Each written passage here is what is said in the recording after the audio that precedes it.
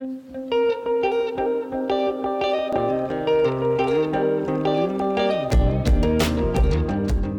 back to the Bible in Context. It's good to be back. I feel like it's been a couple weeks since we've done a recording. I know, yeah. For those of you who don't know, we do not get together every week to do this. Actually, we do. We try to record them in batches, though. It takes a lot of time to do this, so it's easier just to sit down and get it all done in one sweep. So where are we at today? So we just finished up with the story of Ham and Noah getting off the boat, and now we're going to dive into the genealogy that comes after Noah's flood and after Ham's sin, and then we're going to meet a couple of important characters, Abram and Sarai. Sounds like a plan. So, we're going to Tower of Babylon first. Oh, okay. They come first. Well, yeah, gotcha. So we're diving into chapter 11 of Genesis, if you're trying to follow along with us. The Tower of Babel. Yeah, so first we'll take a look at the genealogy that comes before it, because it's going to set us up for the Tower of Babel. Now, this genealogy that leads up to the Tower of Babel is in Genesis 10. It's often called the Table of Nations. I think the biggest thing is following Ham's line. I mean, there's these genealogies we talked about, how they're used to break up the narrative and to follow the different families. And ultimately, we're going to stick with Shem's family as we go through this line, because we're going to go down to Abraham and on. Yeah. I do have a sneaking suspicion about Peleg in, I think, 1025, that maybe it's worth mentioning. So Peleg means to divide, and it tells you that in the narrative. He's named Peleg because in his days, Yahweh divided the nations. And so I kind of wonder if in that narrative it's referring to the Tower of Babel, and they play the role of Yahweh's enemies. And we've kind of talked about how the enemies are sometimes likened to the waters or the sea serpent. And the sea serpent's head is crushed and divided. The seas are separated and divided. I can't help but wonder if there's like this little nod to like, hey, the waters were separated. The ruin and chaos were crushed and separated in the Tower of Babel narrative through the naming of Peleg. I can't guarantee that. It's within the same context. And in Psalm, in Psalm 55, verse 9, David is speaking of his enemies, or the psalmist is speaking of his enemies, and refers to them as being divided, as Peleg. And he also says that Yahweh will confuse them, which is bala them, which is, the word bala is not used in the Tower of Babel, but it's used as a wordplay with Babel in the prophets. And so it's possible that here the psalmist is interpreting Peleg's name as exactly what I'm saying. Right. That may not be. It's just interesting enough to mention, I think. So here's another thing that I thought was interesting about Peleg is, so Eber, and so that's the root name for Hebrew. So Eber was the father of Peleg, and he had two sons, Peleg and his brother Joktan. And then it goes on in Genesis 10 to give you the sons of Joktan, but it doesn't give you any of the sons of Peleg. But it's Peleg who is the seed of the woman that will eventually go to Abraham. I just thought that was interesting, that it cuts Peleg off, but it keeps going with Joktan here. Yeah, I just thought that was interesting. Yeah, that's kind of queuing you up for the Tower of Babel, and then it picks back up with Shem's genealogy after the Tower. After the Tower of Babel, it goes back to Peleg. If you go down to Shem's descendants in chapter 11, starting in verse 10, generations of Shem, and it goes from Shem. And then, it follows it down to Eber, verse 16, and then Peleg. And this is the same, like if you go to the New Testament and the genealogies in Matthew and Luke, that's what you see too. Same thing. And it's interesting. So you've got the numbers that you have, and you get to Shem's descendants in chapter 11 after the Tower of Babel, and you've got 10 generations between Shem and Abram. And this very much mirrors the Seth's genealogy. And even the wording and the patterns, and there's a lot of parallels, but there's also 10 generations from Adam to Noah. And then you've got 10 generations from Noah to Abram. And then from there, if you follow, and you can see this in the New Testament, there's 6 generations of 7 from Abraham to Jesus, and so Jesus starts off the 7th generation after after Abraham. Yeah, and I guess here in Genesis, you get 10 generations from Adam, and you get Noah, and so you get 10 more generations, and you should be expecting, Noah was a really important dude. Yeah. Maybe Abraham's going to be just as important. Yep. So you start to see this pattern. Well, and then from there it goes to patterns of 14. So every 14th generation, there's an important person. In Matthew's genealogy? Or yeah, both. Matthew, Luke. And Well, I think if you go back into the Old Testament too. Okay. And there may be some doctoring of the genealogies when you come to the New Testament to get those numbers. Yeah, Matthew and Luke, people are going back and look, you have to cut out people to get that. So they're intentionally showing the numbers. They're picking the ones that are significant within the biblical story to highlight the theological significance of Jesus' ancestors and Jesus himself. Okay, yeah. So I think that's interesting, the way that the biblical authors in the New Testament designed their genealogies to show that Jesus is the beginning of the seventh seven. Yeah, and it's really just they're making the point of everybody knows they're doctoring the genealogies. They're not lying, but what they're doing through it is saying Jesus had brothers, but they're not the one in the line of Adam the way Jesus is. He is the new Adam. Yeah. Jesus' brothers can fold into him, but he is the new Adam. Yeah. He's very much setting it up to see that he's the next one who is the most important out of all of them. Yeah. So after these genealogies, or the first genealogy of Ham's line primarily, we get to the Tower of Babel. So you mentioned that Shem's line breaks off and we continue with Ham's line to kind of get us into the right dark mindset for the story that's about to come, and then Shem's better line will pick up later and we'll follow the story of the elect one there. But for now, we come to the people who were of one language in all the earth. And doesn't it mean like one lip? Yeah, literally it's there of one lip and one word. Yeah. And wasn't it this idea that they were, it wasn't just that they spoke the same language, but they were kind of the same mindset, even working together? Well, and there's actually an article by a guy named David Smith, and it's called What Hope After Babel? Diversity and Community in Genesis 11, 1-9, Exodus 1, 1-14, Zephaniah 2, 1-13, and Acts 2, 1-13.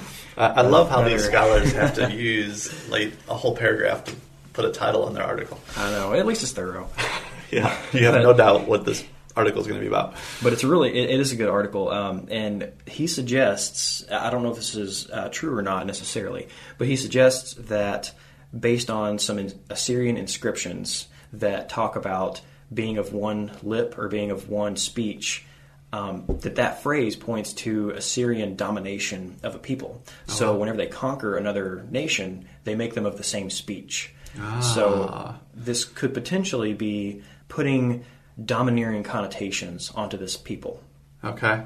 Now, the reason I'm not so sure about that, and the reason that I wouldn't say it means that there's one conquering people in the midst of a bunch of peoples, is because the text seems to portray all the people as taking part in this sin. There's not one oppressive nation and then a bunch of enslaved nations. Right. And that becomes more clear throughout the story. But because it does say that the whole earth had one language, like the whole land. But it doesn't necessarily mean they're not thinking globe.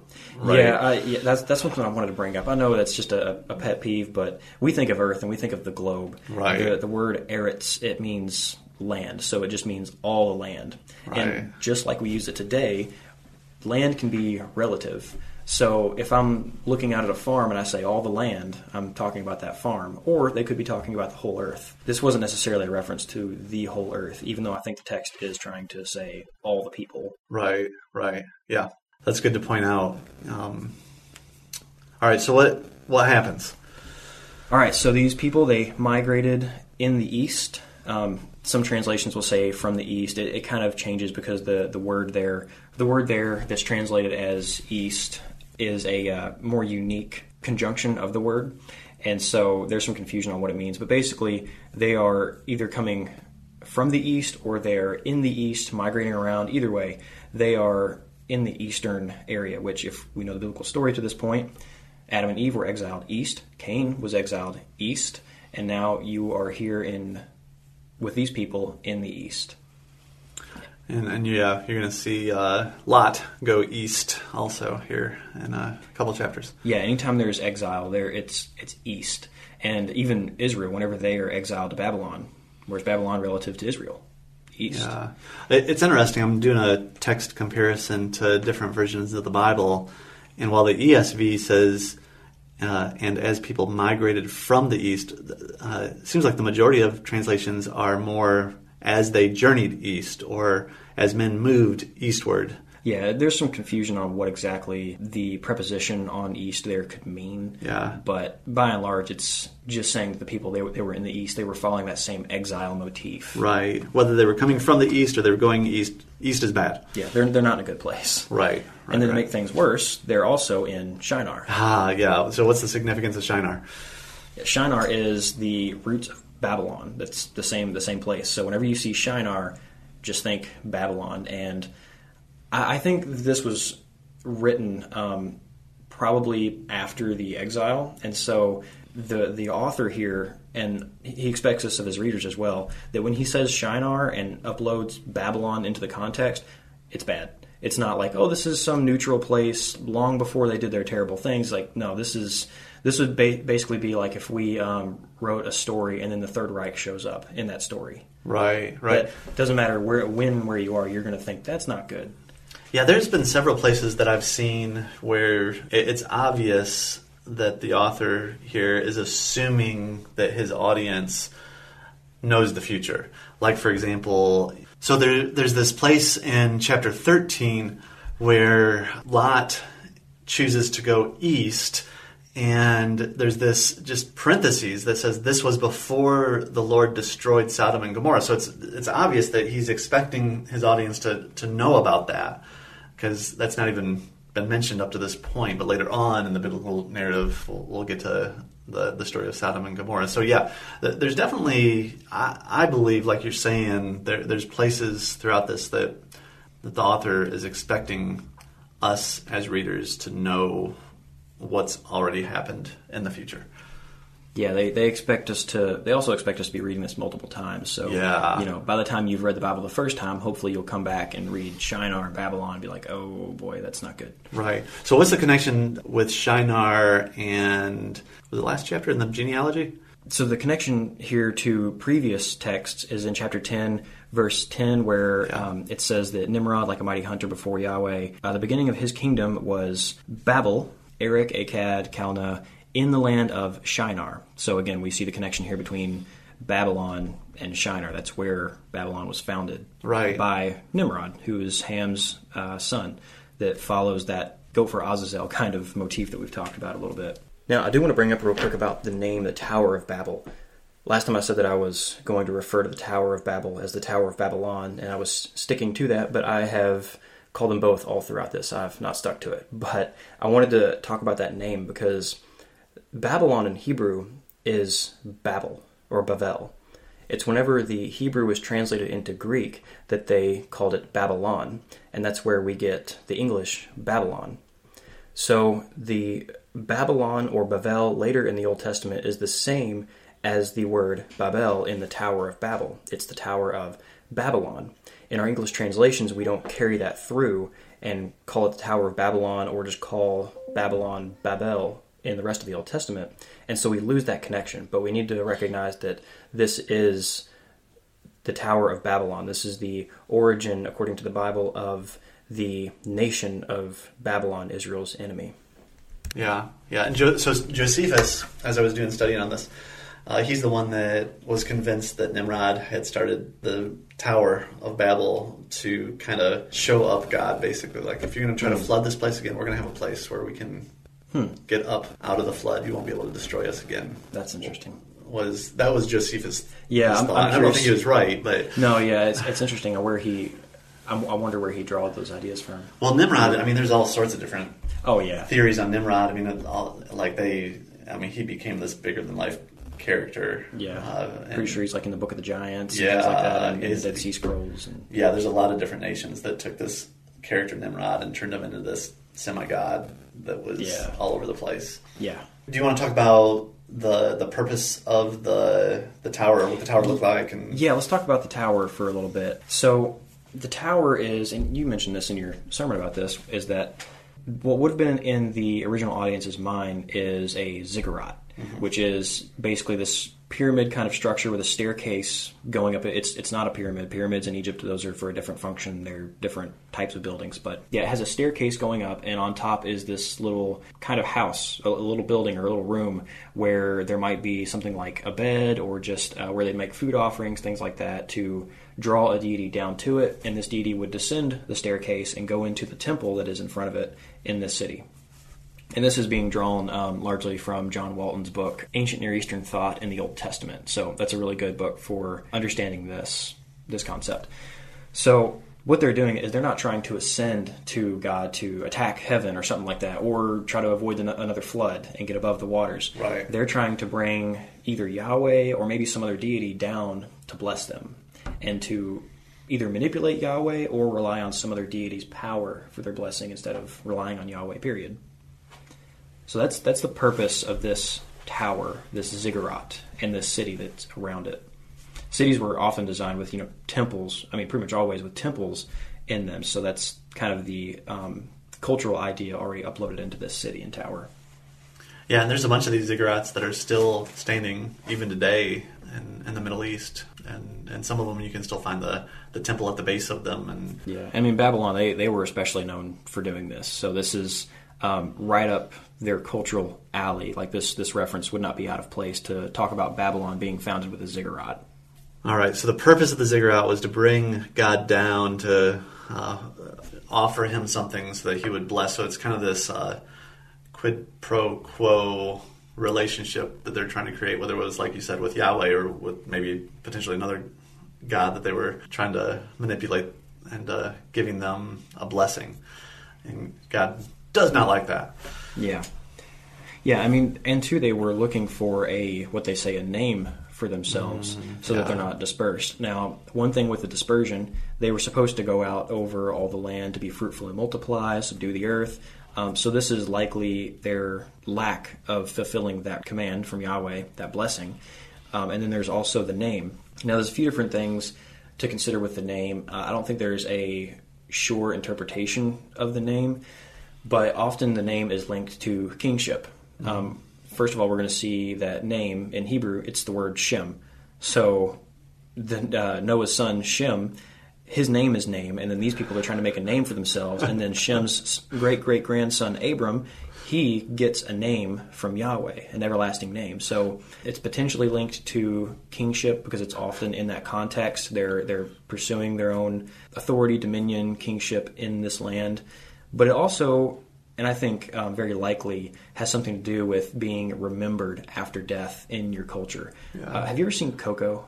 Yeah. Okay. You know where there's the old guy who's in the realm of the dead. His ancestors are forgetting him, and he kind of goes out of existence. Right.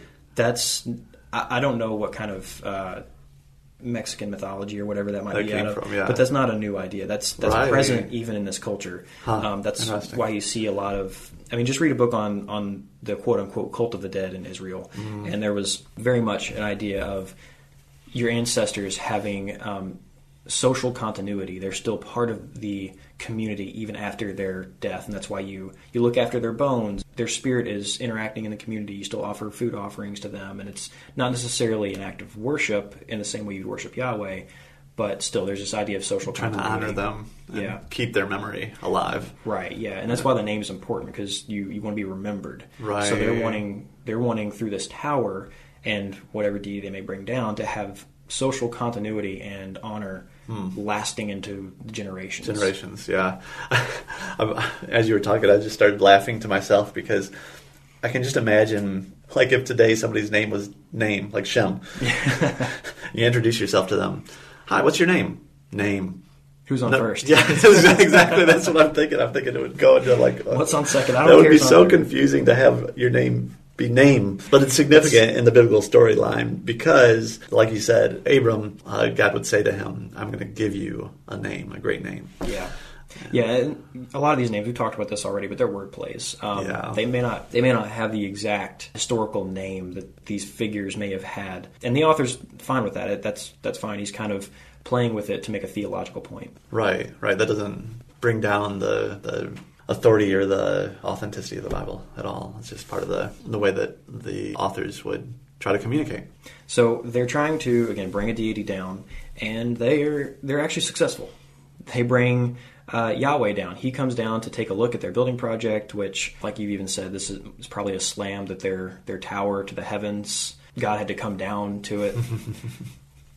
Yeah, there's definitely some irony there that I think we're supposed to see. Oh, and that's something else I forgot to mention, that the ziggurats were often talked about as having their head in the heavens. Right, which is the same language we have here. Yeah, so I mean, this is definitely in the stream of ideas of a ziggurat. Yeah. It's not something that we're trying to impose upon the text, but the culture it's already inherent within the culture of the text. Right.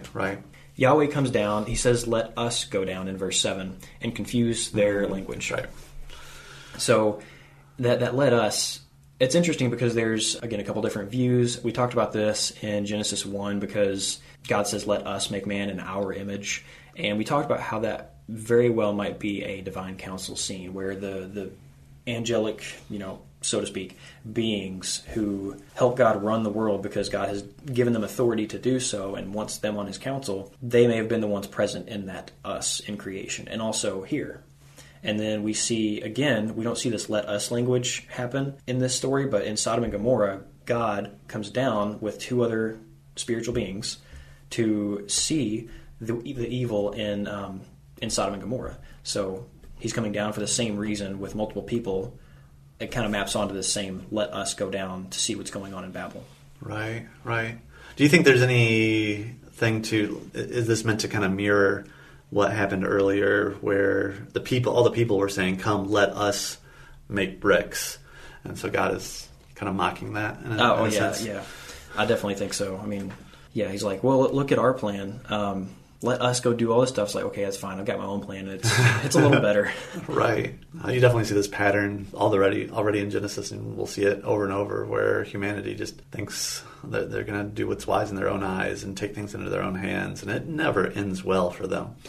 And so this is just another example. Yeah. So God disperses them over the face of the earth, and they left off building the city. He confused their languages.